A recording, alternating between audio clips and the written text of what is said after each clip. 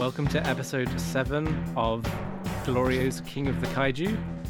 I am your quiet host, Chris, or Yuri, as you might know me on the site, and over there pouring themselves a bevy is It didn't fizz as much as I was hoping it would. I was trying to make like a nice fizz, but this is like a 3-day-old bottle of cola.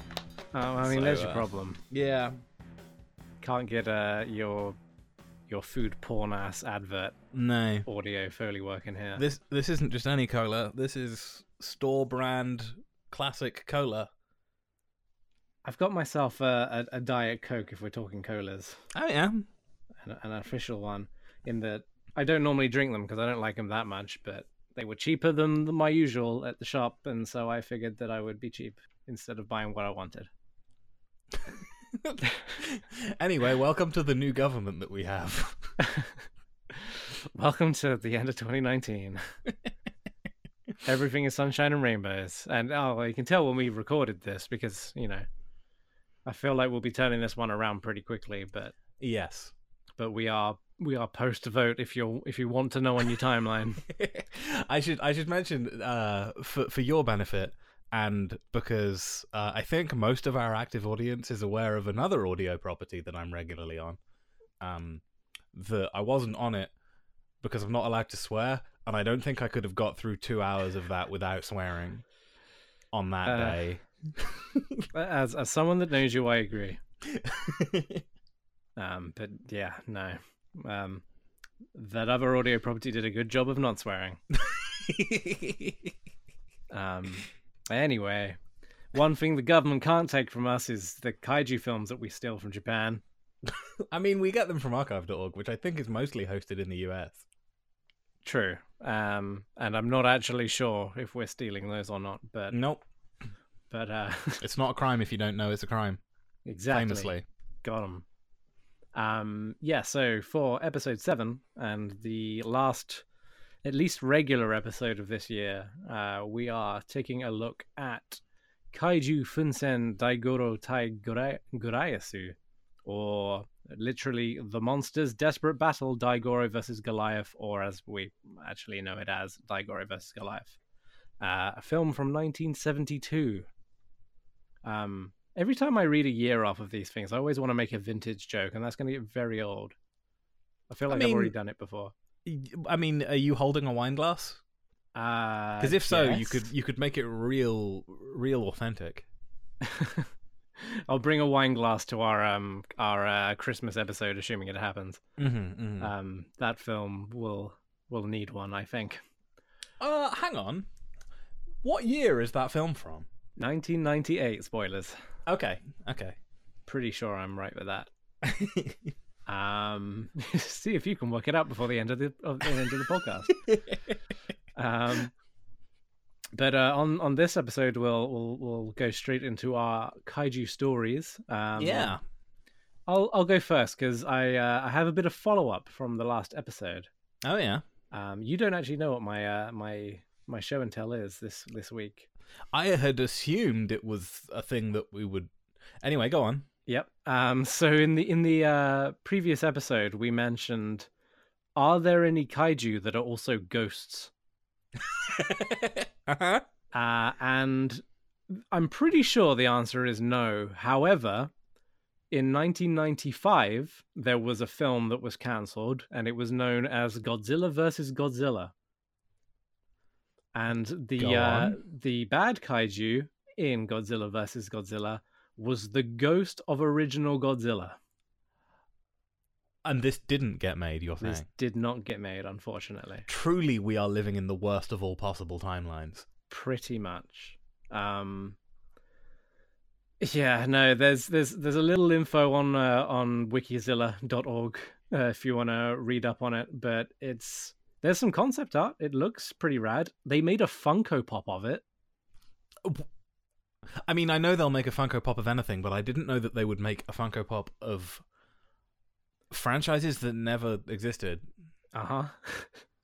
So, from what I understand, there was a kind of ghost-colored version. I say ghost-colored. It's just ghost glow. Plastic that they didn't dye. Yeah, it's like a white Godzilla which glows in the dark, and that was a Ghost Glow version. But then I think they made another one which just outright calls it Ghost Godzilla, which may or may not be based on this, but it's basically based on this. Okay.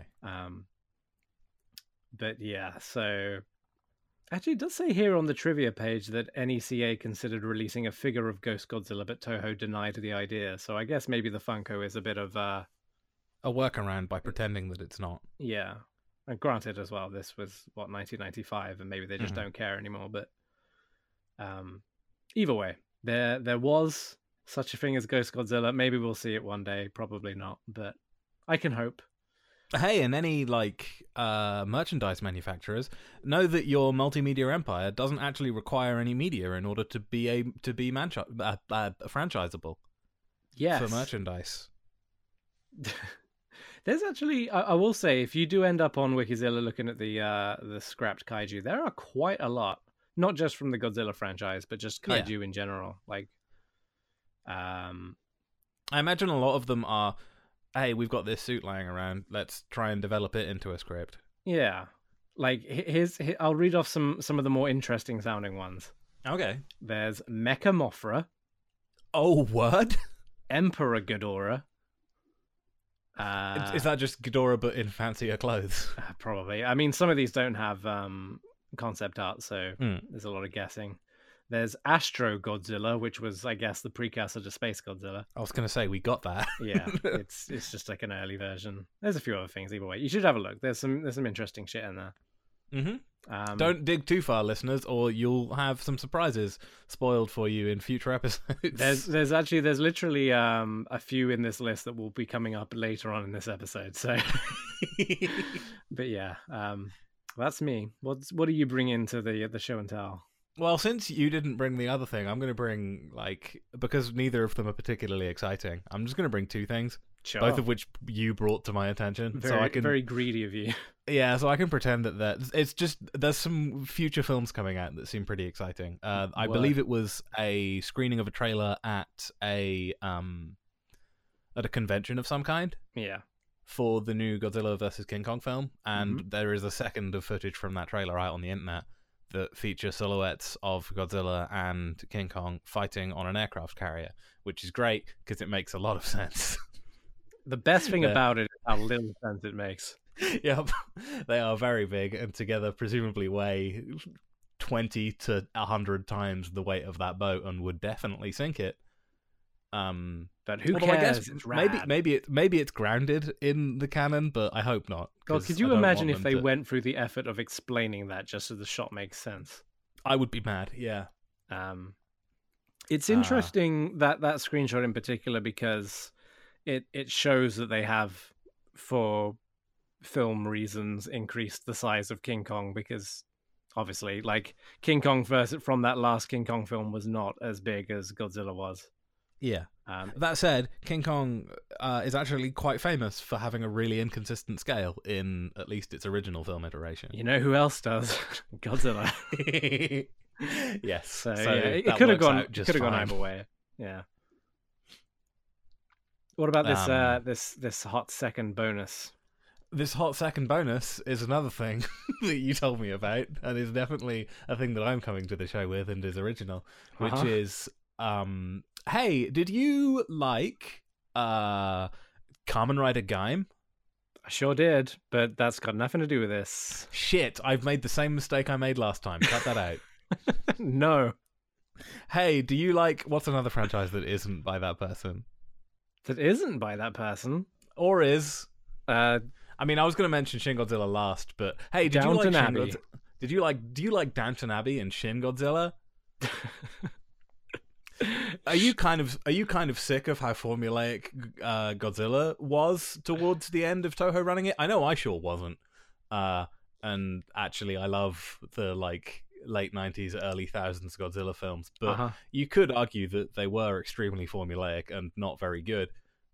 They're still very enjoyable. Ultraman, on the other hand, yeah, I don't particularly enjoy. How dare you? Listeners may be familiar with me and Chris's coverage of a show called Ultraman Rube, which was bad. We have famously covered and pissed off fans of Ultraman with our coverage of Ultraman. It's not good. Or at least the ones we've seen are not good. Or at least we didn't enjoy them. Most of it, at least. But the person who made Shin Godzilla, which is a film that I love, I say made. Hideaki Anno. Hideaki Anno, famous star of Blue Blazes, who always wears a Ultraman pendant, is writing and directing a Ultraman film, and a screenshot, or at least some production photography or promotional art, maybe, of it came out recently, and it's just a picture of Ultraman standing on a road by the coast, but it has a weird, ominous energy to it. It's I mean, to kind of explain over a podcast, this is just a picture of Ultraman stood on a coastline. Would you say it's a coastline? Yeah. And it's not meant to look menacing, I don't think. But I think it absolutely is. I would say it wouldn't be shot from such a low angle if it wasn't supposed to look menacing. If it was anyone except Hideaki Anno doing it, I would maybe think it's coincidence, but sure, I will give him the credit of probably doing that deliberately. But it is just a regular ass Ultraman. I don't know if it's the same design as OG Ultraman or not, because I'm not super clued into the differences and all that stuff. But yeah, it looks. I'm curious. I mean, I was curious anyway. Like, Hideaki Anno doing pretty much anything, I'm at least going to have a look at it. But I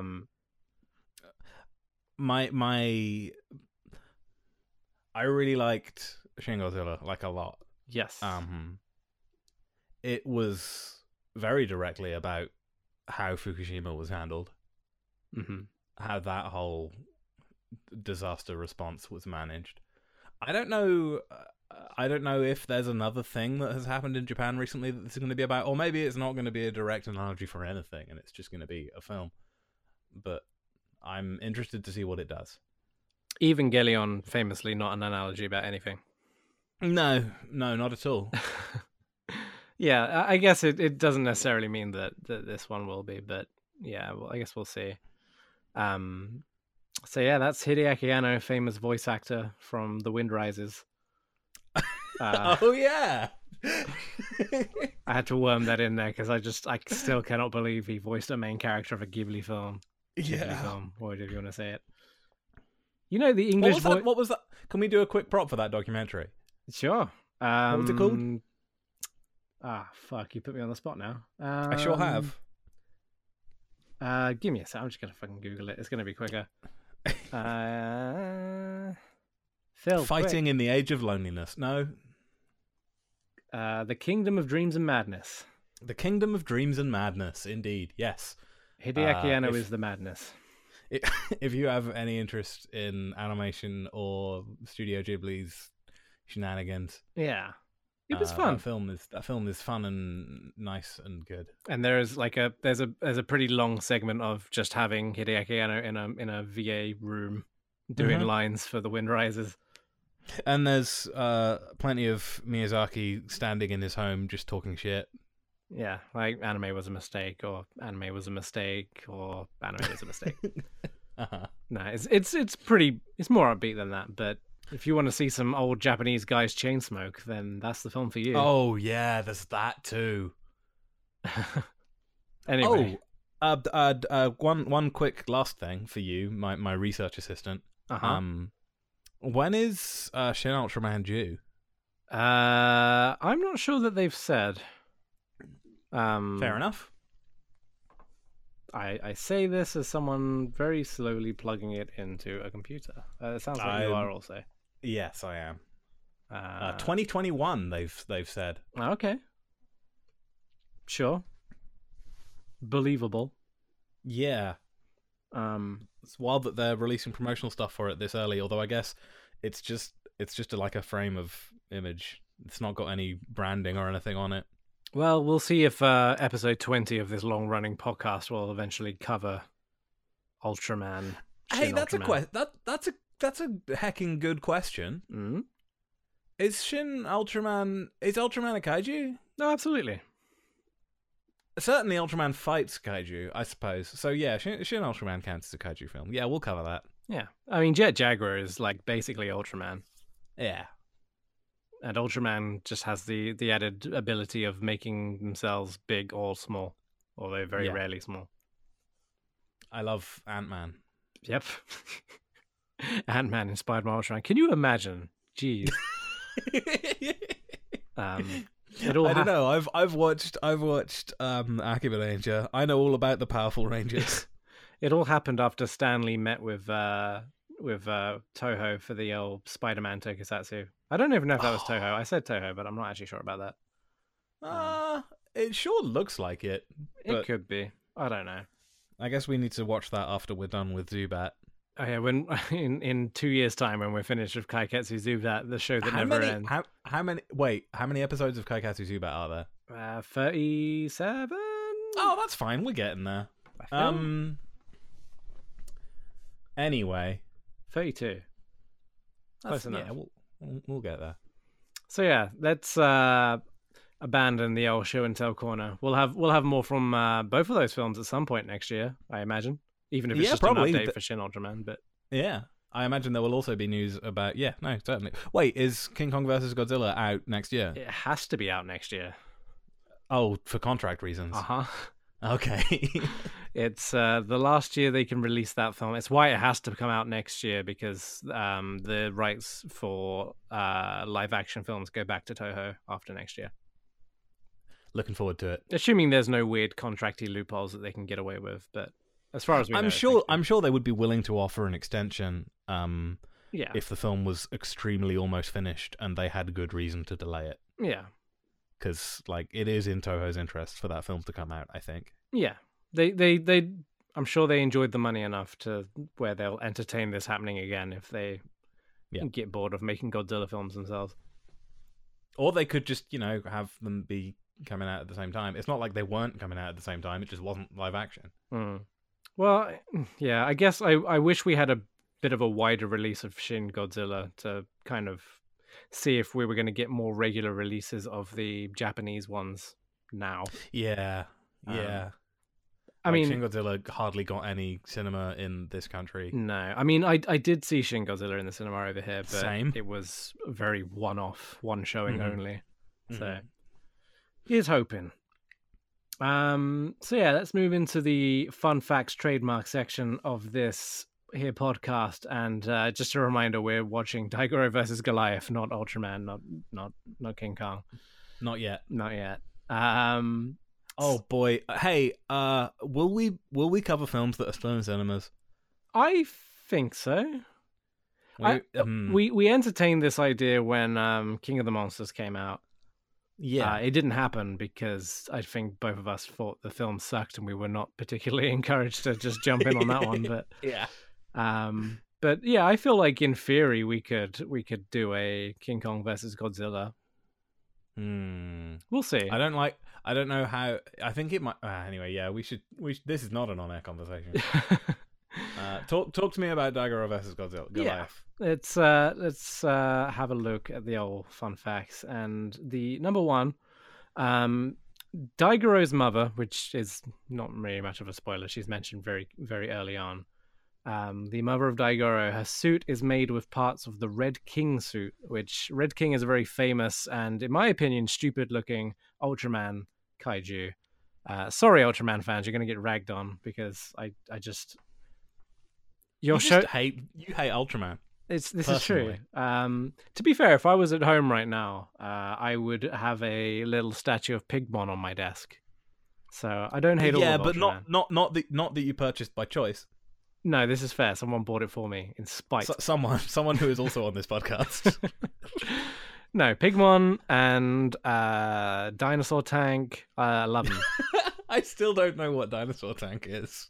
You talked so much in every summary of Ultraman Rube about how Dinosaur Tank wasn't showing up. Okay, right. We're here's a new segment. This is the colons. What do you think Dinosaur Tank is segment? So immediately, my assumption is because tank is the second word, I imagine it as just like a tank, but rather than like a traditional M1 Abrams or whatever. That's a tank, right? Yeah. And not a rifle. No, I'm pretty sure that's a tank. Okay, like one of them, but rather than the barrel of a cannon sticking out the front, it's just got like a dinosaur head, like the new fossil Pokemon in Pokemon Sword and Shield. It's just like a dinosaur head glued to. Sure. Okay, now I've sent you an image of dinosaur tank on Slack. Please enlighten us with your initial reaction. I wasn't that far off.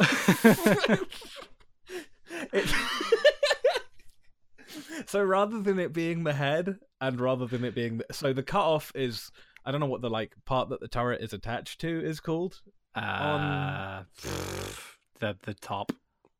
So the top part, the part that rotates, is just the entire body, arms, head, and tail of a very chubby looking T-Rex type thing. Yeah. Although the arms are bigger than T-Rex arms, and the bottom is treads and the body of a tank. Yep. It's got four lights on the front. Dinosaur tank is very literally a dude in a dinosaur outfit on top of some tank treads, like riding it like they would ride a belly down on a skateboard or something. So it's not like someone's. It's not like a kiddie car with the hole in the ground and the person's running under there. No, they are sliding around on their belly. That's fantastic. So how does it propel itself? Is it like remote controlled, or does the dinosaur push its arms down and push itself along? Well, as readers of the GLORIOblog.com will tell you, none of the episodes of Ultraman we've seen have Dinosaur Tank in them. Well, I thought that maybe you would know about Dinosaur Tank, given how much you were complaining about the lack of Dinosaur Tank. No, it's a very one-sided romance. Like, I just know of it, and I love it, and I've never been able to meet it. Okay. Future episode, maybe. There is an Ultraman movie that we were discussing between this episode and the last one, which I'm pretty sure it does have Dinosaur Tank in, even if it's just stock footage. So, we'll see about that one. It's a bit complicated for reasons, but okay, it could happen. Anyway, that's Dinosaur Tank. Red King. Going back to this this point that we abandoned 10 minutes ago, Red King is, imagine Barney the dinosaur, except it's a light brown color and it has a very giraffe-like elongated neck, and all of its body is ribbed. It's like an accordion. That is the part that is reused on Daigoro's mother and maybe even Daigoro as well. They have very like accordion-y like segmented limbs, and that is the thing that is reused from Red King. So something you'll well, I'll move on to the next bit. It'll kind of explain it, or one of the other fun facts. But anyway, that's fun fact number one in a roundabout way. Number two, Goliath, the versus monster in this Daigoro versus Goliath film, the baddie, as it were. Wow, spoilers. But yes, the baddie.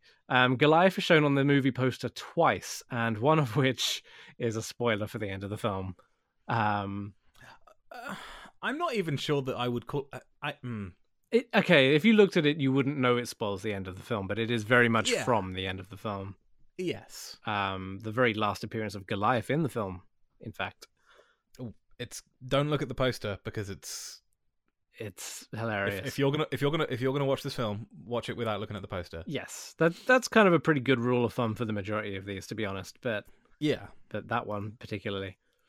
Fun fact number 3: the director of this film, Toshihiro Iijima, hadn't worked on many projects before this. However, he was involved as either a writer, director, producer, or a combination of those on Ultraman or Ultra Q, which is the original Ultraman show before the man part became part of the title.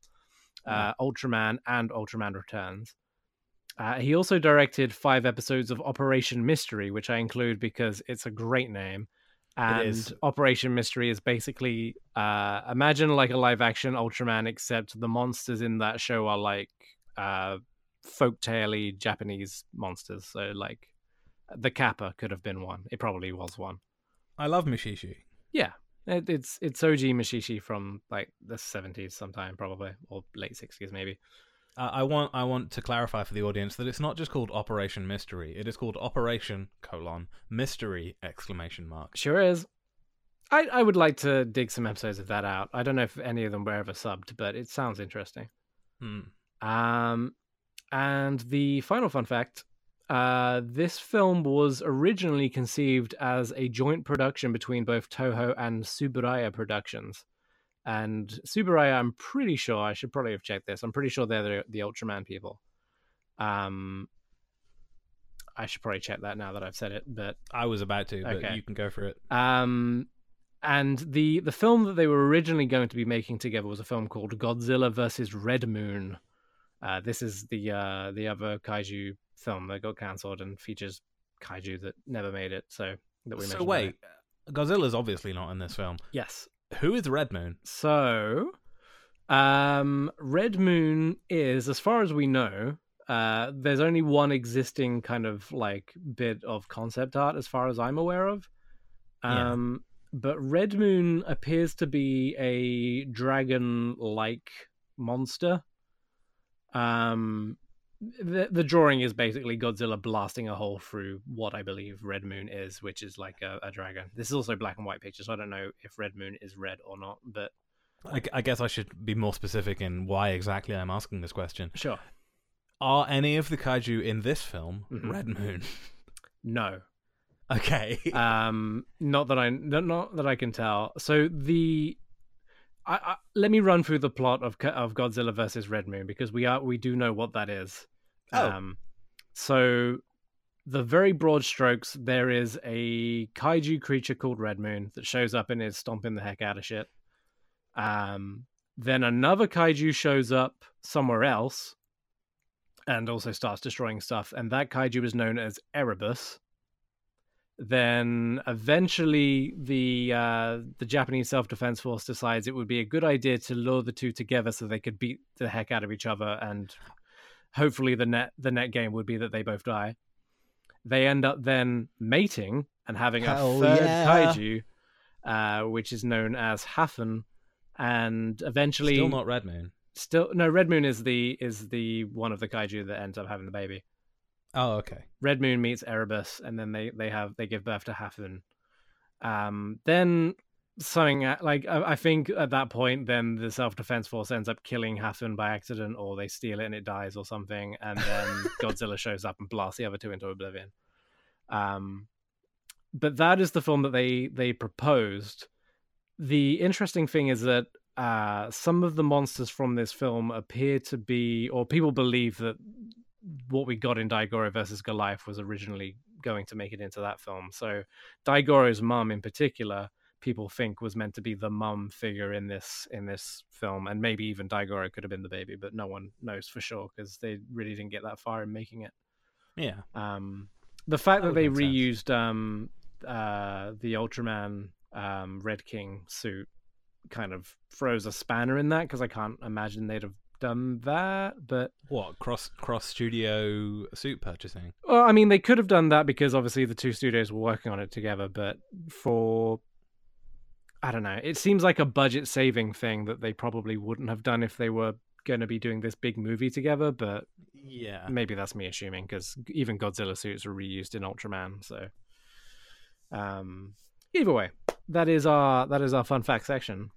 Half an hour deep into this this episode. It's fine. This plot won't take long. No. Yeah. Coming out in front, Daigoro versus Goliath is, in my opinion, it was one of the films that I was not particularly looking forward to, because it didn't seem... I'd seen the movie poster. I knew it was going to get weird, but it looked like another one, you know? It sure as heck was not one of those. Yeah, dear listener, this is not one of them. No, it's not. And in fact, when we recommended Rebirth of Mothra last week, I changed my recommendation. If you've still not got around to one, watch this one instead. Yeah. Yes. I feel like this one might be more specifically funny if you have seen a bunch of other kaiju films. Yes. But it doesn't necessarily rely on that. No. It's... Yeah, it does some interesting stuff because it doesn't really follow that formula super well. Not at all. But yes, anyway, let's actually get into the movie proper. The first 5 minutes of the film introduce us to a world that is so dramatically different from anything we've seen. So rather than anything, so there's two fundamental things we're introduced to in the first 5 minutes, and one of them is this madcap inventor. Yep. Who tries to make a flying motorbike and explodes in the sky in a slapstick way. Yep. While trying to earn money on a television competition. Yeah. And they're gonna give him what, 100,000 yen if he manages to stay in the air for 2 minutes or whatever? I think it was 1 million. 1 million, okay. And the other thing we're introduced to, other than this madcap inventor, is a Daigoro, who is essentially a captive kaiju. Yeah. Hangs out on this little island.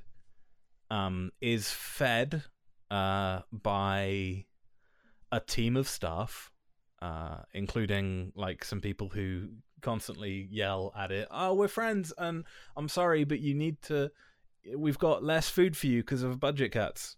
Yep. Which is a big thing. The budget allocated to feeding Daigoro is one of the major conflicts in this film. But it also sets up that this film is not taking itself very seriously in the first 5 minutes, because there's a giant fuck off toilet stall with WC written on the door that Daigoro slinks off to and then doesn't go in, presumably to piss in the ocean, I think is what they're implying. Yeah, they show this, bear in mind, Daigoro is definitely a young kaiju, but he is still very large. It's six years old in canon. Yes. And yeah, this toilet is, I think they show it's broken because there's a cobweb or something. It's not been used because there's a cobweb. Yeah, but bear in mind as well that I'm pretty sure the cobweb was scaled with the toilet, so it was probably. That's a good point. No, it is. I'm looking. I'm seeking through the film right now, and yeah, the cobweb is scale with Daigoro being. So it's a kaiju spider. That's another thing that exists in the film to add to your list. We'll rank the kaiju spider at the end. The kaiju spider never seen, but the spider web is seen, but evidence exists. Yeah, so it's just a very bizarre setup, because I think they also mention, I guess this might be jumping forward a little bit, so I'll back up a bit. No, but... I mean, no, keep we're just setting up the world here. Yeah, they mention pretty early on that Daigoro, they feel obliged to help Daigoro because they are responsible for killing Daigoro's mother. Yes, they do establish that pretty early on. Yeah, so it's hard to say whether they would have taken Daigoro in normally, because I don't think that they're purely doing it out of the goodness of their hearts, but they do feel some kind of obligation to help Daigoro, even though they are also dealing with budget cuts in feeding him and keeping his toilet up to snuff. Wild. Yep. Hey, speaking of budget cuts, before we get to the end of the world setup, there is a title card for this film that you said looks a lot like an episode beginning card from a tokusatsu television show of this era. Yes, which is absolutely correct. It's just, here's some footage, freeze frame. Here's a title card. It's in this episode, but it's totally just a standalone thing. It's just a weird design choice. And then other fun presentation choices that, again, nothing like anything we've seen in a kaiju film. We get a montage of this guy driving his flying machine for miles and miles and miles and miles and miles and miles and miles before taking off. He pedals it, but also it makes engine noises. I'm not clear if it's supposed to be motorized or not. No, I mean, it doesn't feel like it should be, but it definitely was making. It does have noises. Exhaust. Oh, does it? I missed that. So maybe I think maybe the pedaling was just because they had to make it with an actual bike. But either way, this scene of this guy driving his not a plane around is set to a piece of music that is just some singers with like a children's choir of some kind, explaining the world and explaining that, like, hey, Daigoro, you're gonna have to face some challenges in the near future, and we love you, Daigoro. Mm-hmm. It's very Jet Jaguar, the song, except with a children's choir rather than a very snazzy sounding dude. Yeah. It's a very weird thing to have, like 5 minutes into the movie. But it happens, and Yep. I appreciate it. Oh, it was 2 million yen for prize. Oh wow, for that's quite a lot. the box cart. So yeah, it's basically this mad inventor. Well, I say mad, just this inventor trying to get a big lump sum in order to help Daigoro, because Daigoro is facing all these budget cuts. Yeah, and his family is very much on board with helping Daigoro. Yeah. Except for one member of the family who we'll get to, because we need to introduce some other important characters. Mm-hmm. After the slapstick crash of this plane thing, he's in the hospital with lots of casts on. It's like a full body cast except his face. Yeah. And we are introduced to a character who is known as Kumagoro. That sounds right. I believe that's a nickname, but people call him Kumagoro, which led me to believe pretty early on that he was going to get made big to fight Daigoro. Yeah, I got pretty excited about that theory, and it didn't end up happening. Yeah, I was gonna say you held on to that one for quite a while. Yeah. He is introduced sexually harassing a nurse. Yep. He's a large man. He wears his trousers up to his nips. Mm-hmm. And he walks in and just, like, batters this injured man. Like, flaps all his limbs about, smacks him about, and is harangued for doing so. Mm-hmm. But he's generally like he's portrayed as a dipshit and a bumbling buffoon, and also a comedic alcoholic. Yeah, he's I feel like he could very easily fit into the like gentle giant kind of trope, except he's a dickhead. He's an absolute shitbag. Yeah. Like I think they try to redeem him, but they absolutely try. And to be fair, he does some good stuff. He's just a dickhead. Yeah. So that's Kumagoro. Yep. Who else do we get introduced to? There's the inventor's niece, I think. Yes, the one person in the family who does not support the whole inventing stuff thing. She's embarrassed by him. Yeah, she finds it embarrassing anytime she takes her like boy. I think it's the same boy. Like, just she brings a boyfriend around him, and something always goes wrong. So she's not completely thrilled about his inventions. I mean, to be fair, she shows up to the bike stuff and some things later on in the film. So she's obviously supporting her uncle, but not a fan of how weird some of his inventions are either. Yeah.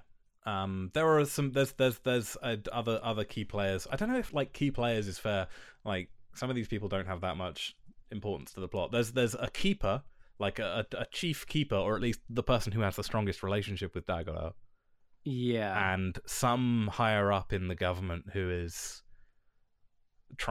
keeper is trying to convince, hey, we need to feed this thing more. Mm-hmm. We also are in world setup stuff. We are given. I'm mad about this. If you've ever fallen down, like, go on. Listeners may be familiar with the concept of fridging. Mm-hmm. Which so named because you have a character whose sole purpose is to have a fridge dropped on them. It's almost always a woman, and usually their reason for existing is to die, and their reason to die is to provide character motivation to someone who knew them. Yeah. In this case, we get Daigoro's mother, who I guess we'll get to the design of in a bit, but all at this point that matters is Daigoro's mother showed up in the world and was killed by presumably the SDF. Yeah, some kind of military in Japan. And the only character motivation that provides is the guilt that leads to the government looking after Daigoro himself. It is absolutely the sole reason why they are looking after Daigoro.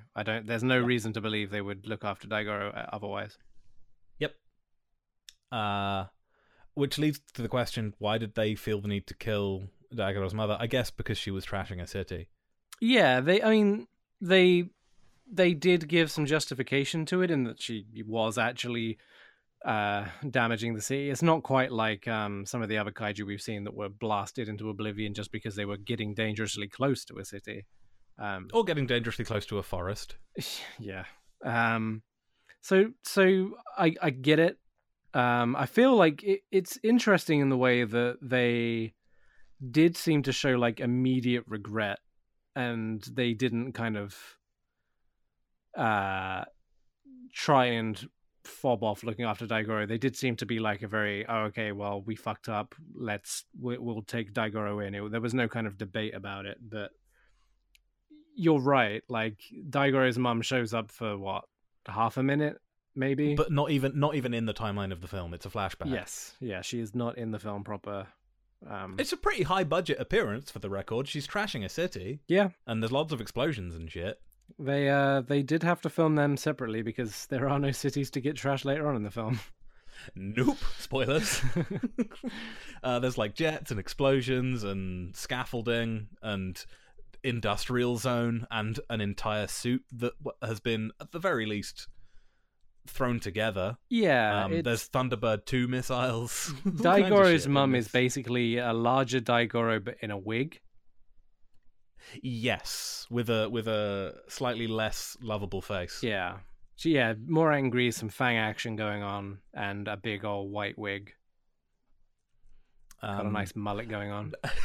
That said, it is during this scene, this flashback, where they're showing, hey, here's where Daigoro was found, where they introduce us to what continues to be my favorite thing about this film, which is comically large versions of real world objects. So I guess the first time we see that is the bowl that they are feeding Daigoro with, and the second is the toilet. Yes.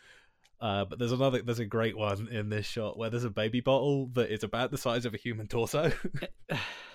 Like an adult human torso. Well, I feel like the guy holding it was cradling it. It could just have been like a large... I'm looking at it right now. Okay, fair enough. From bottom of bottle to tip of nipple is the height of a human torso. So it's about like half as wide as this guy. Yeah. It stands out because it's one of those like paper mache props rather than just... You could have just made a large bottle, guys. Yep. But it's so fucking good. It just looks like it's come out of like a backdrop of some weird prop, like a kids' TV show, and it's so incredibly out of place, even with a baby Daigoro right next to it. Yep. Which also kind of looks like Manila, except somehow uglier. Yeah, baby Daigoro is horrible. Baby Daigoro is not nearly as adorable as. Also, it tries to eat the guy's arm. It does. The guy being the keeper. Yes, the keeper, the person who takes on the mantle of becoming the keeper eventually. Yeah. I guess Daigoro tasted his arm, and that was the beginning of a beautiful friendship. Yeah. And we get the second of our comical, like, clock wipes in this film. There are, like, quite a large number of actual clock wipes to move from one scene to the next. Some for, like, slapstick comic effect, some for seemingly no reason at all, but this one I guess is the end of the flashback, so it's like, hey, time. It was the one transition they had. They didn't buy the full package of whatever movie editing suite they were using. Yeah. 1972's Movie Maker or whatever. Yeah, on their video toaster. another dynamic we're introduced to. This niece, who we've established is really embarrassed of the work that her crazy uncle does to raise money for Daigoro, goes to hang out on the island that Daigoro lives in, like in a little cove, to make out with her boyfriend. Oh, right. Yeah. Yes. And tries to get some privacy, but can't because Daigoro's just looking at them and giggling. Who goes to Daigoro's island when you want privacy? Like, this big old dinosaur-looking monster is friendly, but if you want to, like, smooch with your boyfriend in peace, then that's not the place to do it. Yeah. Daigoro's just, like, obviously doesn't seem to know what's happening, just glaring at them, making, like, fun noises at them. Yep. It's very good. Yep. There's a they get more into the I love this film so much. I'm sorry. They get more into. Fuck, this scene is weird. I don't know if they have a name. The like vans that people do political awareness raising in Japan with like a microphone and a big sign on the van. Not that I know of, but I'm gonna look it up whilst you explain the scene. Okay, so there's one of them, and it's about whether or not Daigoro's the budget should be allocated to feed Daigoro enough, and there's many arguments in favor, including poor fucking thing, and we killed its mum, and we may need it to fend off something else in future. Nudge, nudge. And there's many arguments against, like it's fiscally irresponsible, and we have other shit we need to spend money on. You know, politics. But the scene devolves into an actual fist fight, and there's a big crowd, and there's a fight between Kumagoro and the politician who's talking shit.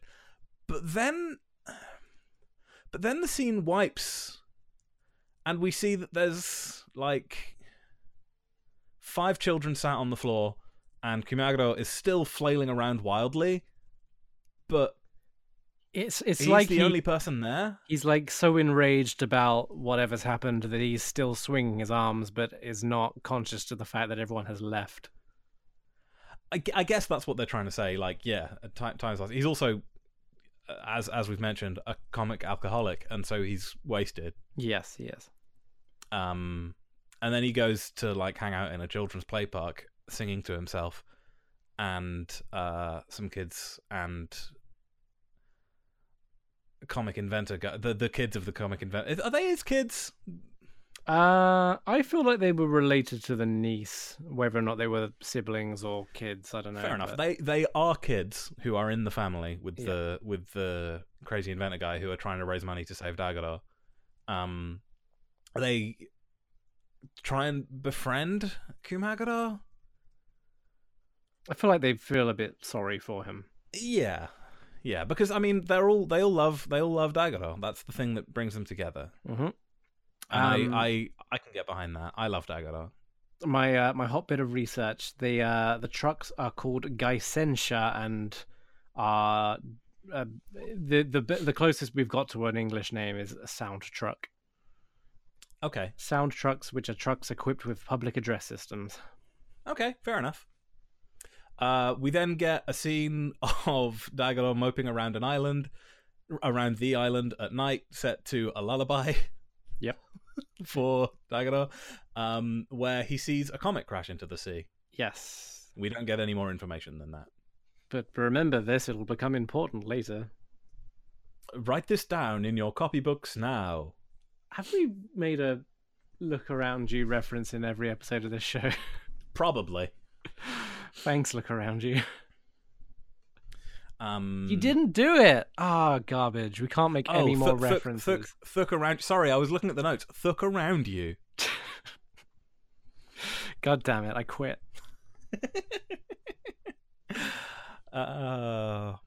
We do some fundraising. Yep. They get some money, and then we're introduced to the crazy inventor's home, and this film has big like chitty chitty bang bang Mary Poppins energy. Yeah, at this point we kind of get like a big shot of this guy's. It's his house, but you might as well call it his laboratory. It's both. Yeah, there's all sorts of weird inventions everywhere. I think I kept mentioning that we were waiting for a Rube Goldberg machine to show up, and we don't quite get there, but it is very in that vein. He puts on a weird electric hat and says magic shoes, and then trips for a bit, seeing himself walk around a completely clean lab that can't be there because the lab is full of shit. Yeah.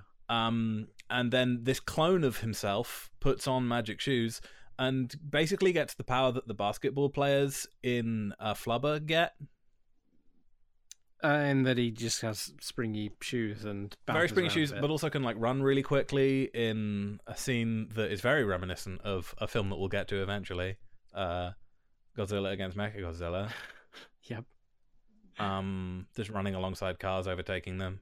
It's a weird scene because, I feel like the closest we've got is that it's some kind of the inventor guy kind of dreaming about the possibilities of these things working correctly. Like he's thinking about what he could do with them if he was to make them work. But it's bananas.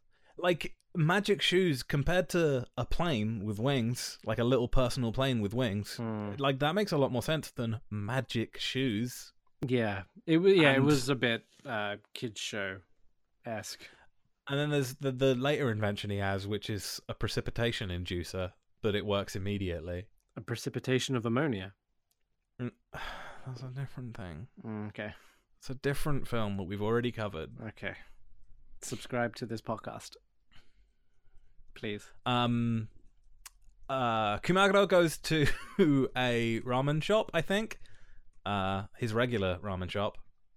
Actually, I mean, Kumaguro is faced with the temptation of alcohol a bunch for most of this film. This is just one example of it. Yeah. He picks up a bottle of sake out of the back of someone's bike and then puts it back. He is offered a cup of sake by the person, and I don't think it's being directly played for laughs. I feel like it is, because it's not just that he was offered a glass of sake. He was offered a glass of sake where the sake was literally full to the brim. You could not fit any more in that glass, and that is not a normal thing that people do. No, that's true. It was very, very deliberately trying to tempt him, even though the guy obviously didn't know he was abstaining. Okay, yes. And so the thing I was checking is this film is very, like the last film we watched, is very direct with what it's trying to impart with the music that it plays, for the most part, with some weird exceptions. Uh-huh. Mostly voiced music. And the music during this part is very much some slapstick bullshit. So, yeah. That's Kumagoro's character. And then we're introduced... And then we're introduced to, this is shown in a newspaper, that they have decided to shrink Daigoro. Mm-hmm. That's the plan. He's eating too much food, so we've got to stop this whilst we can. Quote, in order to save the expense of Daigoro's meals, they will give Daigoro a growth inhibitor called, Chris? I've already forgotten. Anti-Grow. That's the one. Oh, God. Which we later see, and it's just water that has some blue in it. It's like windshield wiper fluid. Yep. It's also written in English too. It's not a translation. It's just literally got Anti-Grow written on the bottle. It is called Anti-Grow. It's written in katakana, but it does have Anti-Grow written on the bottle. Yeah. They basically we get a big food prep scene. I want to quickly go back to the scene where Kumaguro is outside, where he has a really good line where he yells at the sun, "You shine all day, idiot." Yep. This is Kumaguro getting frustrated about the whole non drinking alcohol thing. Mm-hmm. Has to take it out on the sun. But yeah, no. So they've got this warehouse where they prepare food for Daigoro. There's a kind of a bit of back and forth between some of the people there who are I don't think anyone is super thrilled about it happening, but some are more No, okay with it than others. It seems like everyone's kind of bummed about the fact that they have to do it. The keeper is vehemently anti it. Yeah. And the boss guy is like, no, we need to do this, and so just starts pouring it into the bowl of flour that they're using to bake the bread. Yes. This giant, like, I love the way they serve it. They've got, the like giant human-sized buckets that you put like cement mix in when you're doing giant building projects. Mm-hmm. They've got like those, but full of like baguettes, kinda. Oranges the size of pumpkins. Yeah. Baguettes the size of people. Lettuce leaves the size of several people. Scaling is also a bit weird in this scene, if I remember right. It sure is. But we do have some good shots that are like Daigoro looking down, where you can see Daigoro's feet and people in front of them, and the compositing is generally pretty good. Yeah, there's something to say about this film, and that even though it is a very strange film, the compositing in particular, there's some really, at the very least, it seems experimental for the time. We haven't seen much like it, so I can't speak for some of the other films, but it does seem like they were trying some new stuff. And maybe that's Ultraman's influence, honestly. But yeah, curiously about this entire scene where Daigoro is eating the tainted breads. Yeah, Daigoro is very aware of it. He kind of refuses the food at first. Yeah, my assumption is that he can read his keeper. Yeah, the keeper was very not thrilled about it, even though the keeper wasn't at this point telling him not to eat it, I don't think. No, the keeper was expressly saying, no, you have to eat it. Yeah. So he knew something was up, if he didn't know specifically, but... So, Daigoro's pretty good at emoting, although there are some aspects of communication that are hard to read. This isn't hard to read, though, because we actually see him cry tears. Yeah. we catch up more with Inventor, who, aside from name-dropping Ultraman, which is weird, given what you've told me about the history of this film. Yeah, I mean... I know that this film was originally a joint. I feel like there must have been some involvement with them still, obviously, because we already know that Red King's suit ended up in here. But the fact that they're name dropping Ultraman means that they must have some kind of permission. I don't know, though. Disney certainly weren't involved, and there's Goofy merchandise in this film. There is like a bin in the background which just has a Goofy's face plastered all over it, which is just great. I assume they just... Why would they care? Walt Disney, big fan of kaiju. Yeah. In the 70s, especially. I don't understand what happens here. I don't think they ever actually explain it. Correct me if I'm wrong.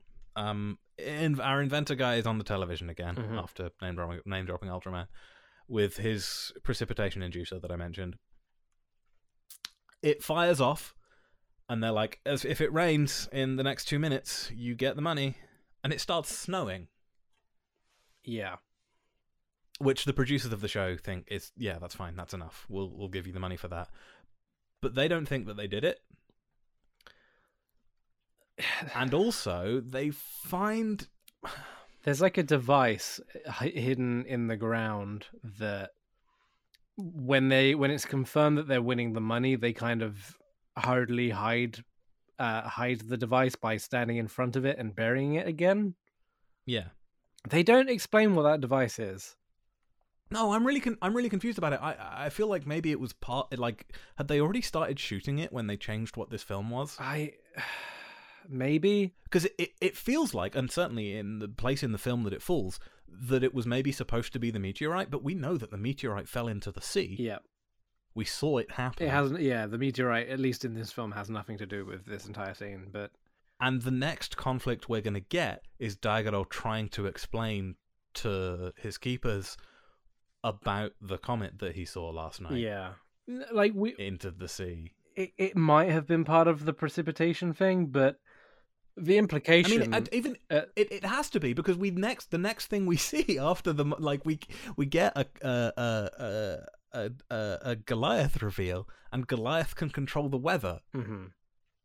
Yes. So what is this red thing? The implication is that they've cheated, right? Like they act in a way that makes them seem guilty, and they are very deliberately trying to hide this other object.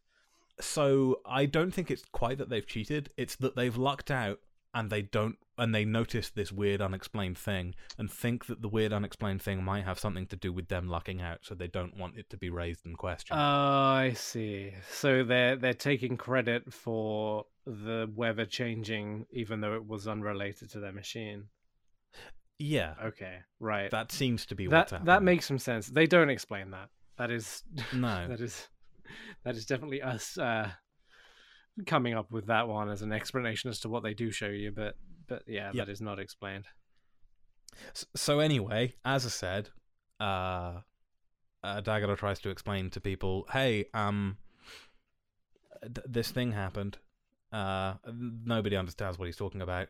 And so Goliath just shows up, stands, I don't know, a couple of 100 meters off the coast, and just yells for a bit. They yell back and forth for a bit. Looks menacingly towards the island. Yep. They try talking, I guess, is what happens. And then they fight for a bit. When I say they, I mean Daigoro and Goliath, who are about the same size as each other. Yeah, roughly. The Foley work is, I've got a note here, really bad. Weird. There's a really good flying kick that Daigoro does, by which I mean really good in the good way. Yeah, Daigoro does like this amazing 2-foot drop kick, but flies in a way which is like kind of, anti-gravity, like very slowly falling to the floor, but it's a beautiful sight. There's some finesse in this drop kick. I love it. But unfortunately, Daigoro is unable to overcome the power of amazing lightning that Goliath has, and so Goliath just kind of has a thunder horn. Goliath, by the way, is like a walrusy, narwhal-y kind of thing, right? More like a hippo. Oh, Goliath. Sorry. Yes. Yeah. Yeah. Daigoro's like a hippo. Yeah, I'd say walrusy narwhal, but bipedal. Yeah. It's bipedal. It's got a walrusy face, but with a big narwhal horn on it, and the horn can also shoot lightning. Yes, or at least summon lightning, whatever that means. It makes it an electric type. And Daigoro is badly injured, which sets up the dynamic for the rest of the film, which is fan-fucking-tastic, and I love it. So the rest of this film is Daigoro is either, well, initially injured, but then just like needs to train up Rocky style. Yeah, to get. You should mention that Daigoro was believed to be dead after this confrontation. Initially, yes, they they need to do some serious medical work. Kumaguro, the big drunk bear, gets really sad and pours some food into Daigoro's mouth, and then like gets half eaten and then thrown up. Yeah, there's a bit of war going on. Yeah, and then there's a funny bit where he doesn't remember what happened, but he boasts about it. But he boasts about it anyway, which is. Yep. Was he not interviewed? Like, was he not interviewed by some news people about being eaten by Daigoro? I feel like that was just him talking to like rando people in the hospital room. You're right, actually. Now that I say it, but yeah, he's proud of it for some reason. Yeah. But basically, they need to defeat. Initially, they need to res him and then train him up and get him ready to defeat. Goliath. Goliath, yeah. There's another weird like sub thing that they feels like they feel like they had to bring this in because it isn't of much consequence to the film. They talk about nukes a little bit because of course they do. They do some normal kaiju stuff. Goliath trashes the industrial zone, but this time it's daytime. But this time it's personal. Yeah. We get a bunch of shots of nature. We get a foreshadowing shot of a graveyard, which we hadn't been told was on this island, but there is one. It's foreshadowing that it does kind of come back up later in the background, but is super not important. Only as like a visual metaphor. Yeah, it's not important at all. Does not need to be there. It's so weird. I like it. It felt like a death flag. Yes, it seemed like a very heavy-handed way of saying, "Ah, shit, someone's gonna die in this graveyard."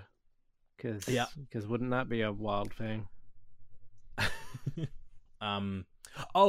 Yes, of course, because there is now an active threat. And of course, Daigoro is now a military asset and a functioning one at that. The budget's back. It's fine. Mm-hmm. They're feeding shit tons to him. They're doing like a karate montage, a karate training montage, which is absolutely adorable. They've got like a guy at the top of a cliff doing karate shit, and the keeper at the top of the cliff doing karate shit, and Daigoro's trying to mimic it. Yep. It's great. I love it. It's fantastic. He learns how to do fire breath eventually. Yeah, he just kind of sputters a bit and ends up blasting out a big old fire breath, which weirdly, like, considering how good they are with their compositing earlier on, like, the fire breath looks dreadful. Yeah. So, like, usually with these kaiju films, if a kaiju can spit fire, they'll just put like a blowtorch in its mouth or something and fire that off, or some kind of flamethrower. Whereas this, it's like they cut some fire footage out of another bit of film and then kind of overlaid it, or something like that. It looks ruddy awful. Yeah, it sucks. So, not Daigoro's fault. Daigoro is perfect, but Daigoro is absolutely, and Daigoro accidentally does the fire breath at first and blows up the cliff that the keeper is standing on, but Daigoro catches him and saves his life, and it's fucking fantastic, and I love it. Like, yeah, the keeper does some kind of like really weird slapstick flying through the air thing. Yeah, all of the like human drama, like the human physical drama, is extremely slapstick in this film, and this is no humans are at risk of dying ever, except maybe the flashback with his mum, but they really don't go into it. There are no people in that city. Don't worry about it. Like while they're doing this, they're like, but we know that Daigoro is gonna lose a fight because of the lightning, so they need a plan to deal with the lightning. Which, as far as I can tell, is putting some tarp over the thing's horn.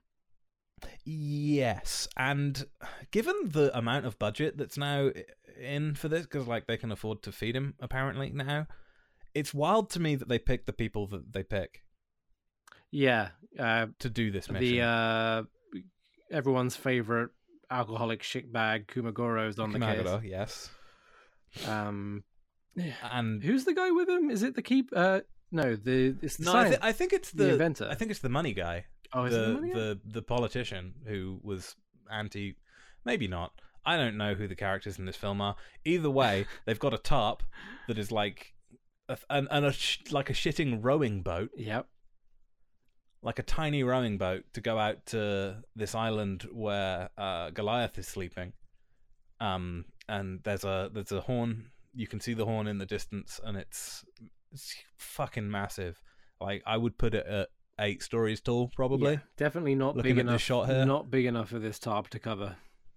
Sorry, too big for this tarp to cover. And they arrive at the island and do like, it seems farcical at first. I was mad that they just didn't tie the boat up, but they do this weird like farcical thing about who's doing what and what direction they should go in. Mm-hmm. And then they do this like actual pantomime bit. Yep. It's the he's behind you shit, except with Goliath. And it lasts about a minute. Yes. And it's immediately after this other pantomime bit where the guys were realizing that so it turns out the whole island is Goliath. And their plan was, so we should explain the plan, because they did explain the plan, which is 1, put this tarp condom over the lightning horn so that it can't do lightning. Yep. 2, once that is done, and only once that is done, set off a big smoke flare so that Daigoro knows when to start attacking. Yeah. the smoke flare is set off accidentally because of this pantomime bullshit. It's literally set off by a butt. Yep. As someone falls over in surprise. Mm-hmm.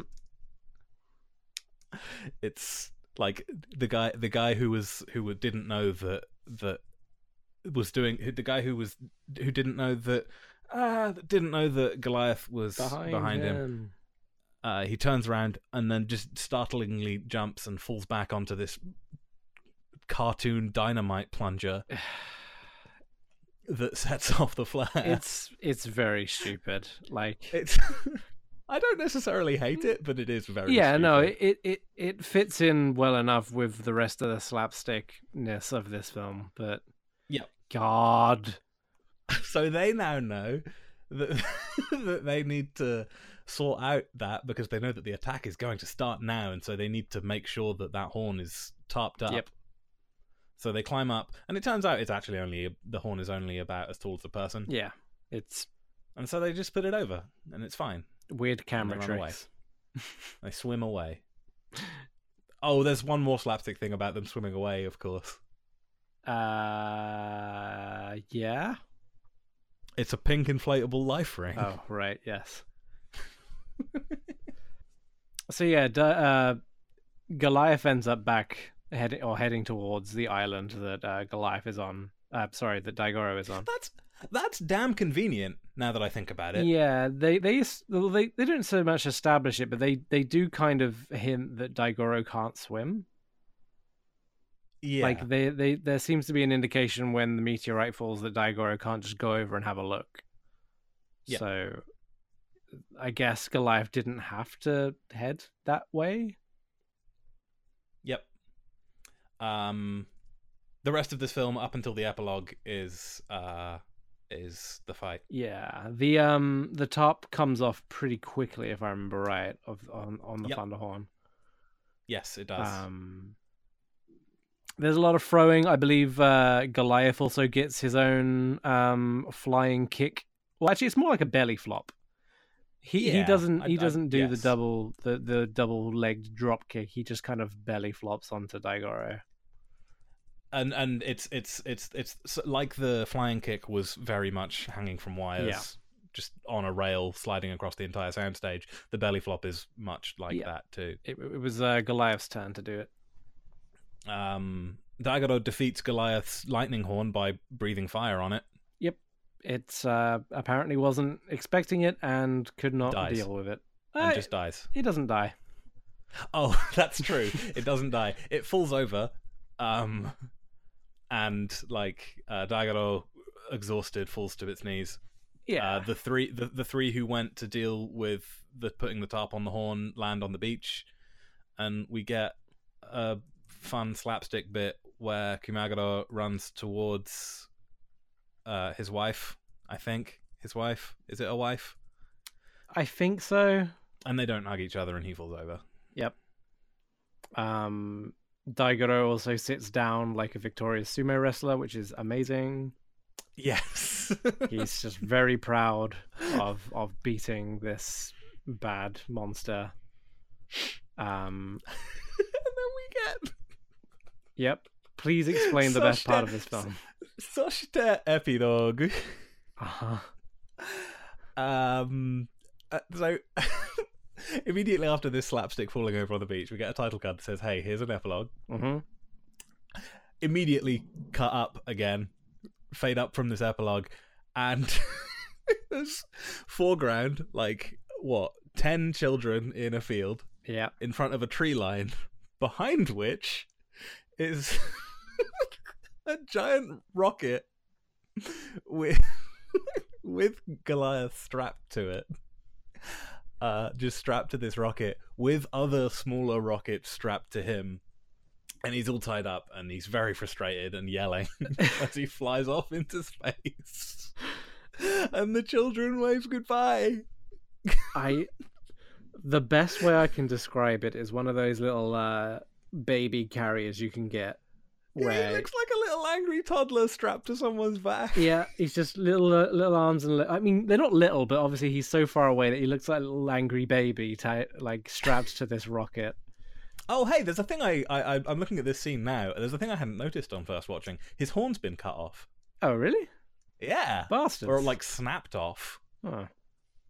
I mean, I guess they need ivory for their pianos or whatever. I guess so. Get it where you can. That's mean. I don't like that. Yeah. Let the angry baby shoot lightning in space. Yeah, absolutely. And so they're wrapping up all of the characters.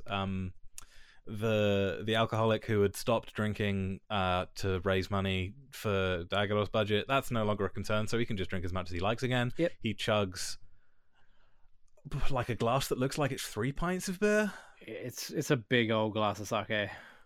It's not sake. Oh, it's is beer. it actually beer? Okay. Yeah. Doesn't matter, got alcohol. Yep. And like turns post processing red in the eyes. Yeah, he gets very, very woozy.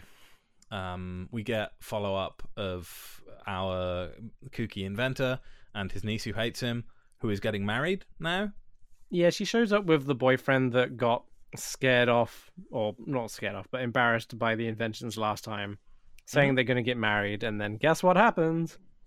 Everything goes wrong. She gets trapped in the fence, and the entire garden of just weird kooky gadgets explodes. Yep, just all sorts of weird little terrifying Nomi-looking statues flying everywhere. Yep. And then we get the final shot of the film. Which, incidentally, I was incorrect earlier. This is the best scene of the film. and absolutely will be a GIF in the show notes. Please visit them on theglorioblog.com. Describe the scene. So remember the toilet that we mentioned earlier? The one that had the cobwebs on it. Yep. Yeah. It no longer has cobwebs on it. It's just a shot of this toilet, and then you hear a flush.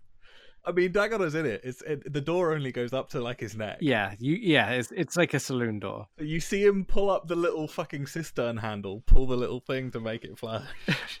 And he strolls out, very proud at having taken a big old shit. Yeah, like slaps his tum. And the film ends. We get the end, the title card. The end title card is literally over Daigoro slapping his tum after coming out of a toilet. It's phenomenal. It's a hell of a film.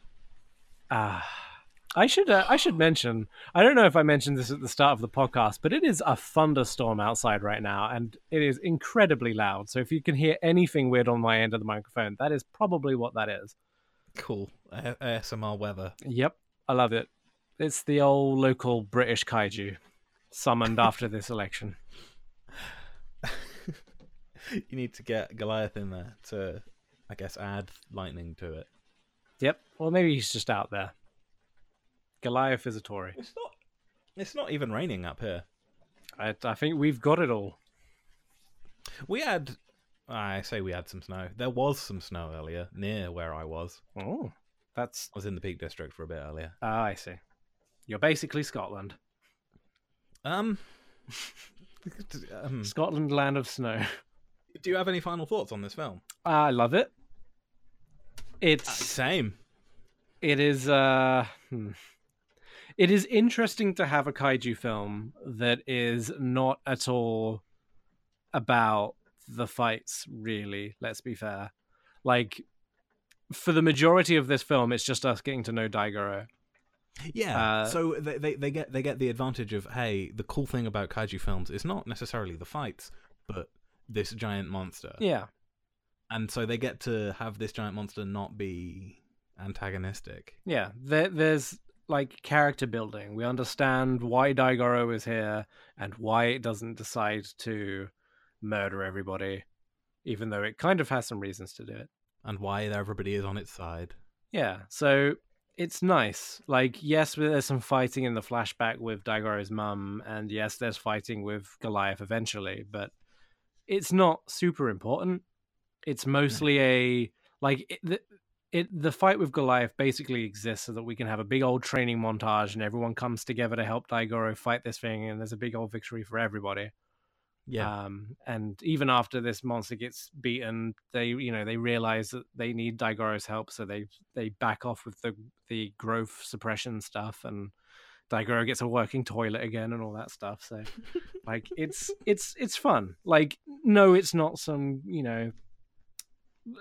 amazing story or anything like that. God, no. But it is for one of these where it's not just here's two monsters and they fight, who's going to win? Like, yeah, I liked it a lot.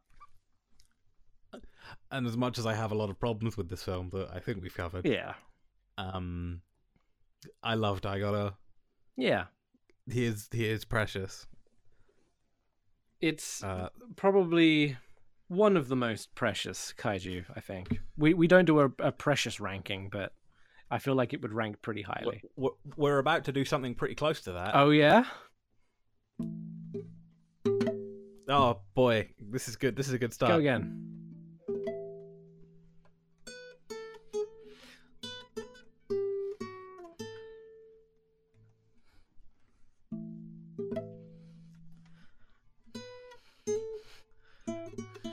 Oh, God. I don't know what I'm doing. I believe in you.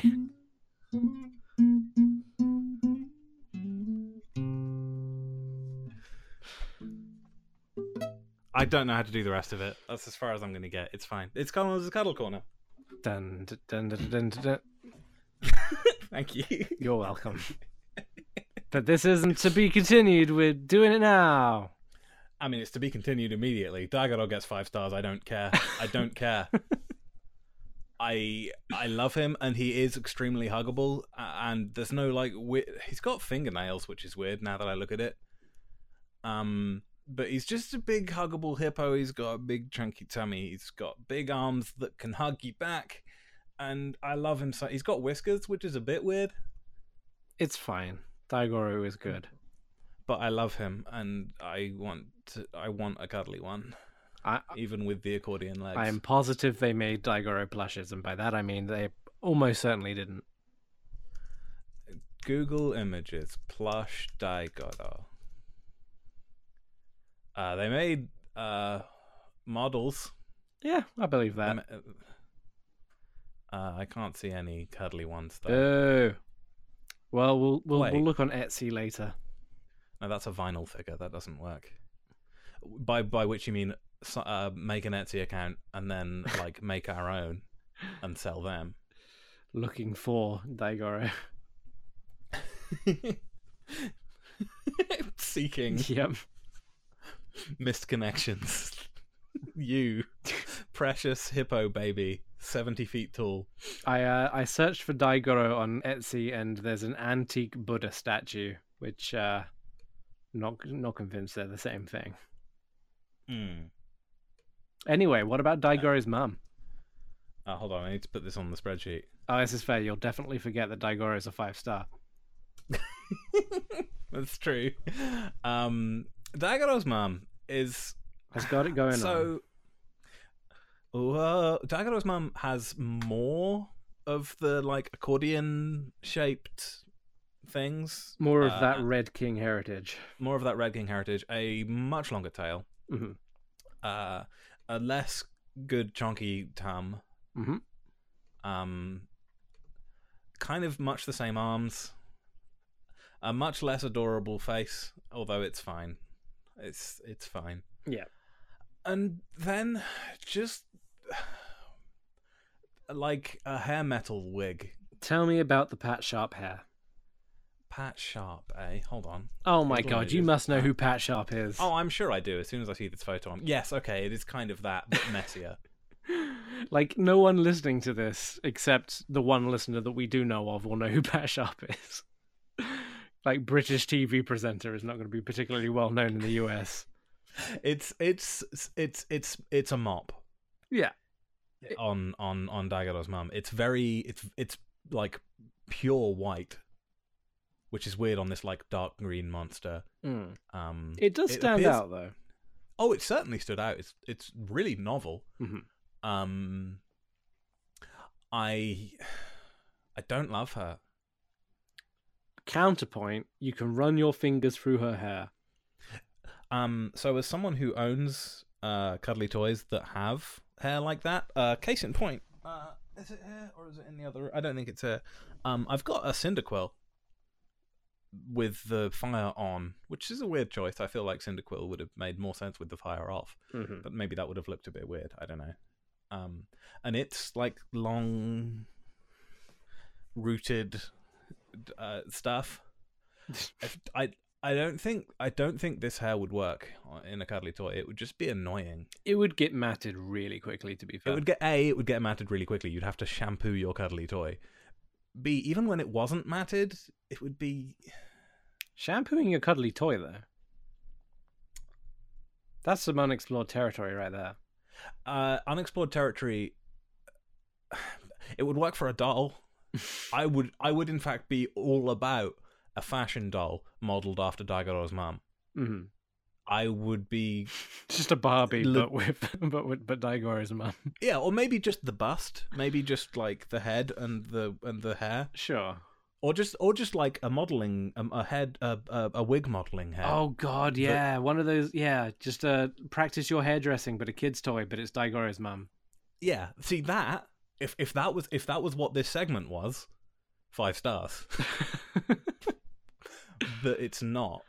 Daigoro's mum, because she's worth it. And I feel no affection for this character. Yeah. And it's got too many ridges and stuff. I guess you could make it out of like corduroy or something. She's ribbed for your pleasure. But not my cuddle pleasure. Which is the pleasure I'm interested in right now. If you want to tune into our like dark web only kaiju fucking podcast, that's a different matter. Damn, the special end of year podcast is out.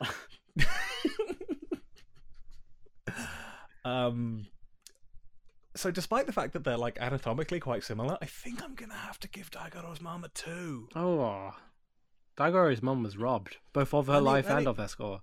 Let me have a look at what the No, yeah, I just don't love her. And neither does Daigoro, for all we know. He never knew her. Wow. One thing I will say for all 3 of the monsters, well, 4 potentially, for all 3 of the monsters in this film, they are all like pretty simple designs. Yeah, yeah. They are distinct. There's no like. Goliath is probably the most complicated one. Even that's not super. But even Goliath is pretty traditional. Yeah. Like what about Goliath makes you think makes? Oh, I don't think Goliath is a complicated monster. It's just a walrus with a horn on it and bipedal. But as you know, it's the most complicated one in this film, which is to say they're not complicated at all. Yeah. I think it would be pretty good at cuddling. It's got the arms for it. It's got a tail that might get a bit in the way. Does the horn get in the way? I don't think so. I think the horn could like nestle behind your head in a nice way, because like the head leans forward a bit, and that can like get in there, and then the horn could maybe rest against the side of your head or something. I feel like you could make a pretty good one of these. If I remember right, doesn't Goliath have like a kind of a pig snout kind of going on? In the image that I'm looking at right now, I can't tell. So let me. I feel like I saw some nose twitchy movement in part of this film. Let me seek forward in this film for a bit for you. This is island form Goliath, which we're not talking about. This should have a shot of the front of Goliath here. I don't know that I would call that a snout. I might be misremembering. I haven't. Like a pig's. It's not like a pig snout. I don't think. No. I've still not got a good clean shot of it here. Okay, no, it's not got a big snout. It's got kind of cute eyes actually. I'm glad you got something out of this. I don't recall exactly this frame, but I just landed on a frame I'm going to send you. It's got like what cute eyes you have. And the fact that I landed on this shot in particular, actually, I think I'm going to give Goliath 4 stars. Okay, I can see it. Because while I don't love the character, I feel like I could feel sympathy for this thing. It looks very sad. Yeah. It's upset about being here, even though it's kind of indiscriminately attacking the other kaiju. Counterpoint, if it came with a harness accessory. Okay, I feel entirely justified in my 4 stars now. Okay. Because Rocket strapped, like, looking at Goliath strapped to Rocket, yes, no, this precious, precious angry baby has big grumpy cat energy. When the Build-A-Bear workshop gets hold of the Goliath rights, and they give it a harness as part of the package. I could see Build-A-Bear getting Godzilla rights. Yeah. It seems weird to say that, but they've got Pokemon, and that's a bit weird too. So whatever. It is. Now I don't know if we do want to talk about baby form. Hey, this is your cuddle corner. This is a decision you have to make. I've made it. I don't want to talk about baby form Daigoro, so we're not going to. Okay. Baby form Daigoro, not unranked. Robbed and not ranked. Only on the director's cut of this podcast.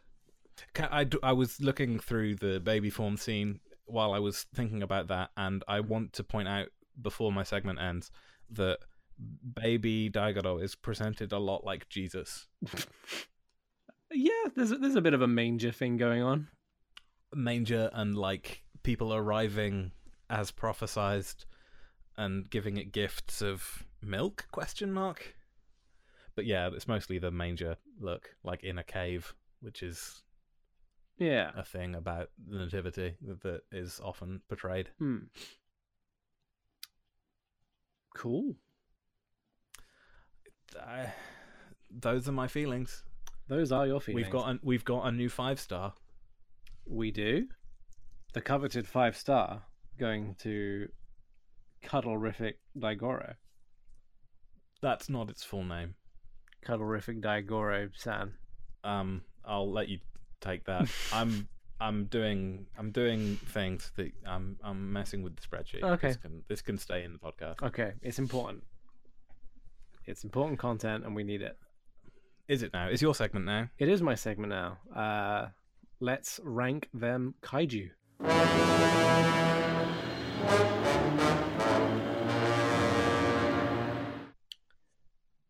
So let's start with the old titular character, one of the titular characters, I guess, but the first one, Daigoro themselves, the old big family-friendly hippo. Are you gonna include in the list of powers that he can shit? Yes, actually, it is in this list. I will read through this list. I said that Daigoro has a sick dropkick, and it was a pretty sick dropkick. Daigoro is a kind big baby. Daigoro has awful-looking fire breath. Daigoro has the ability to detect growth-stunting drugs. And Daigoro...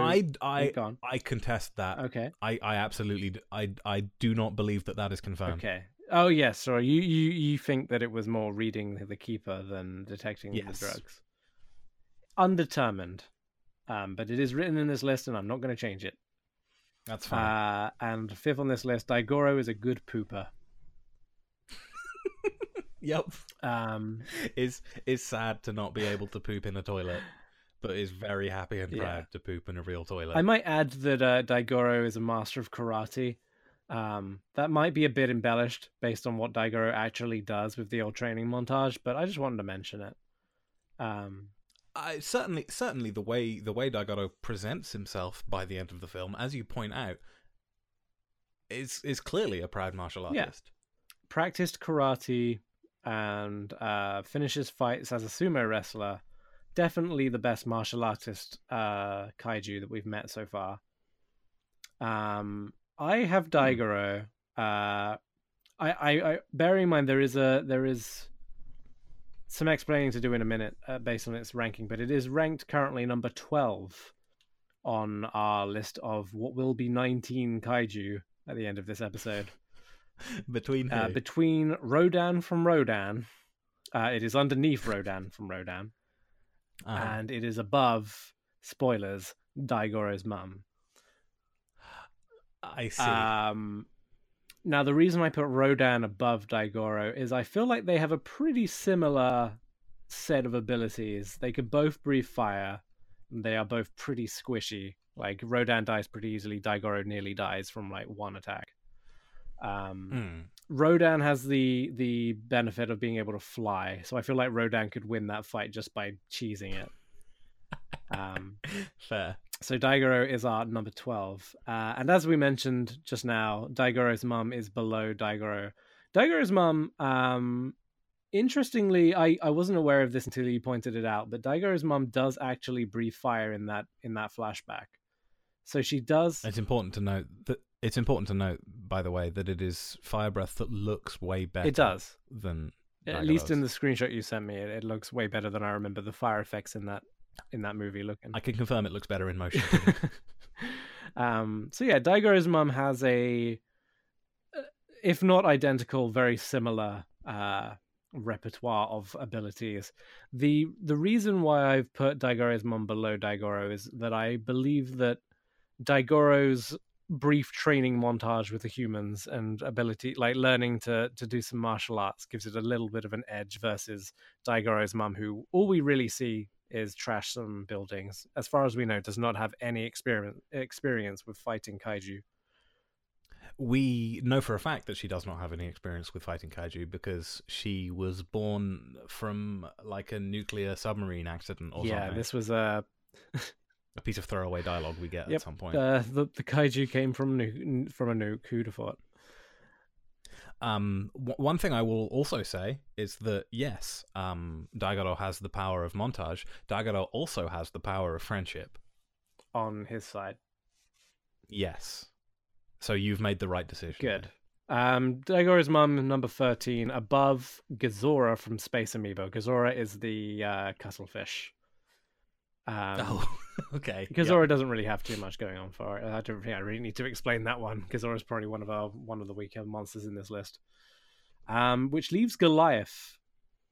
And despite Goliath losing to Daigoro, I have put Goliath above at number 9.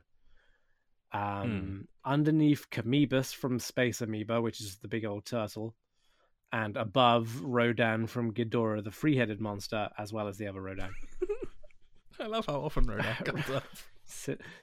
Just because there's a lot of Rodan. I wonder if the next time we see Rodan, if Rodan will end up grouped with these two Rodans, or if they'll separate. but yes, the reason I put Goliath above is that I feel like Goliath and Daigoro are pretty evenly matched, and the fact that the humans kind of interfered with things, I feel like weighs against Goliath.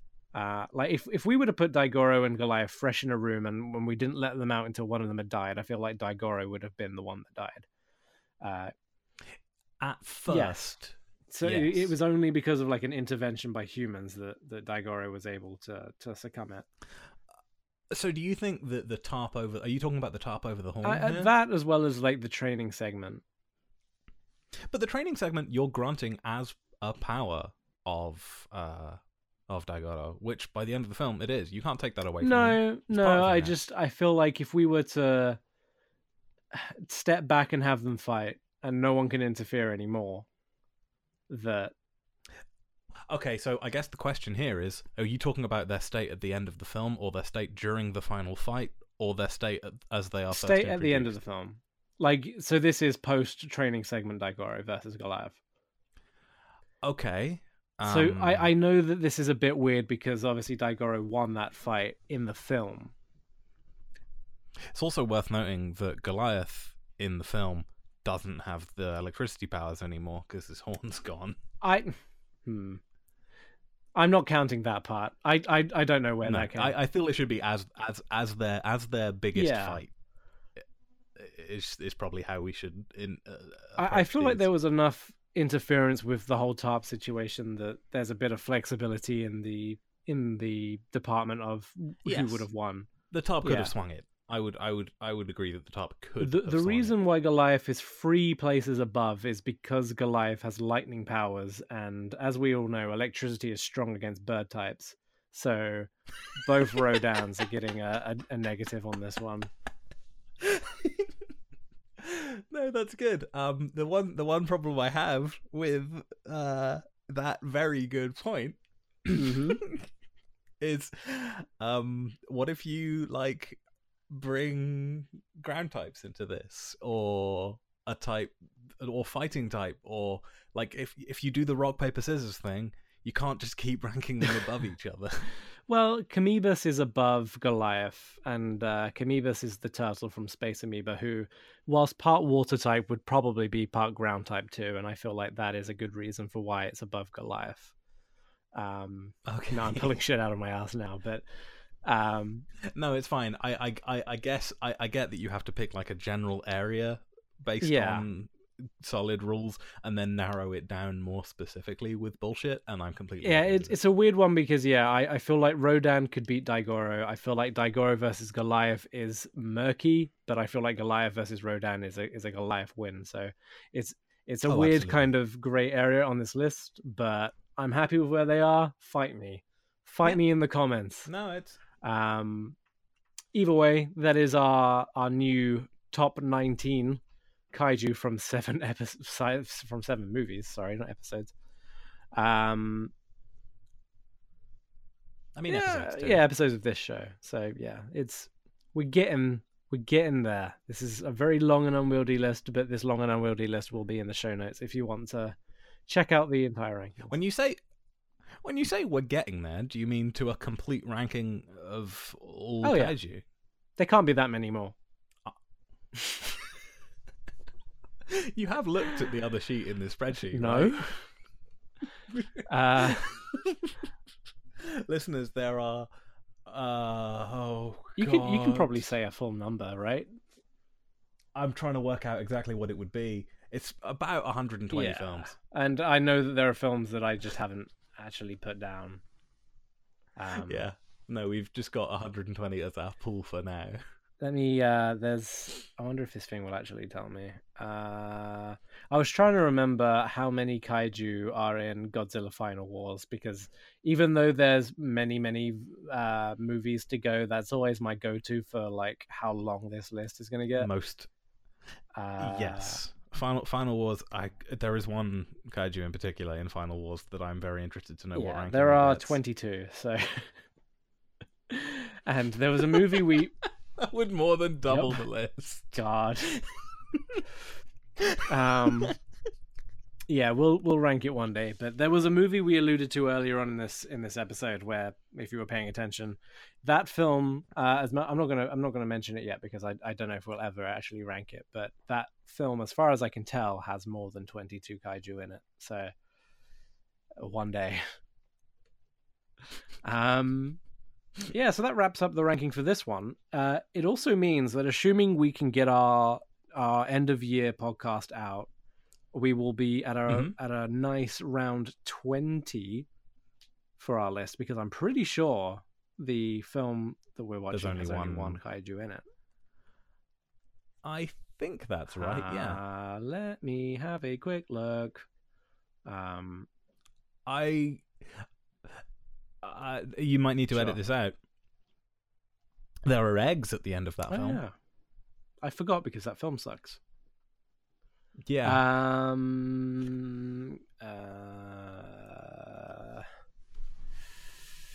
God, why is it not easy to find these things? All right, here we go.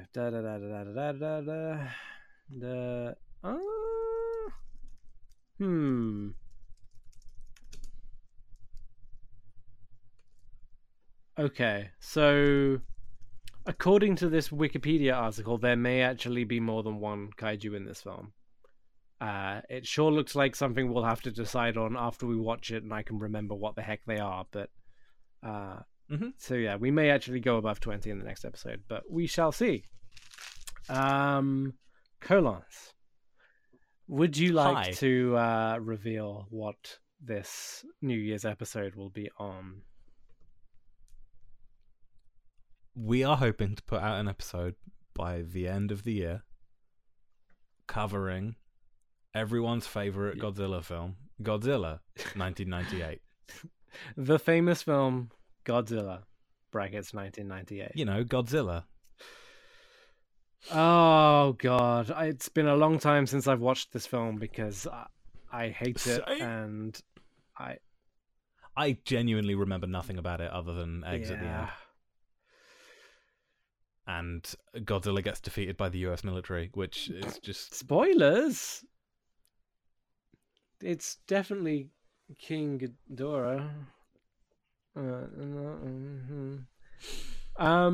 Yeah, so we will try our very best to get this episode on everyone's favorite Godzilla film out by the end of the year. If not, Hey, is that film on archive.org? I hope so. I can't imagine anyone would care to remove it from there if it shouldn't.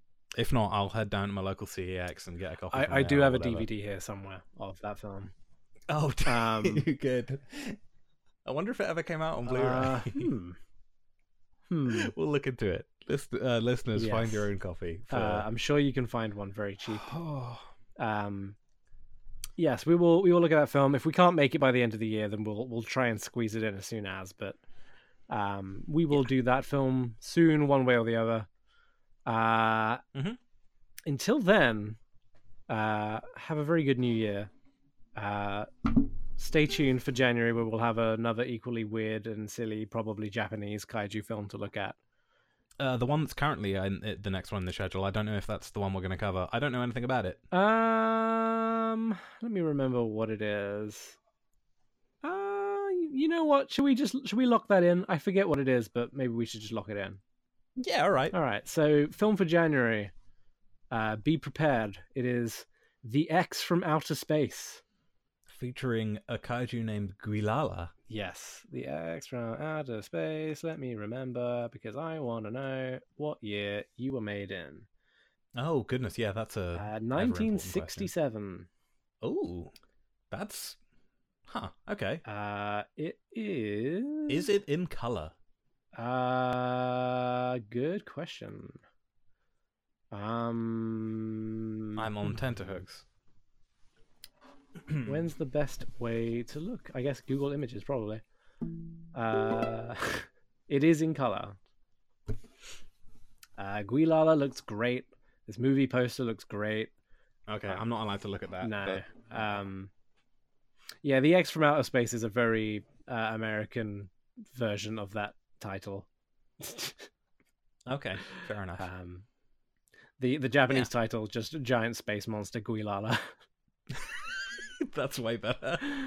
So yeah, look forward to that. We will watch that in January. So stay tuned. Look out for Godzilla if it happens in this new year. If not, check out the rest of the GLORIO blog's end of year features. They'll be running from just before Christmas until the end of the year. And I believe we also have some fun stuff planned for early January. So have an eye out for that stuff. I believe we'll also have our top 10 anime of the year, which anime is not kaiju films, but it's pretty all right as well. So keep an eye out for our anime of the year, our end of year content, and all that other good stuff on theglorioblog.com.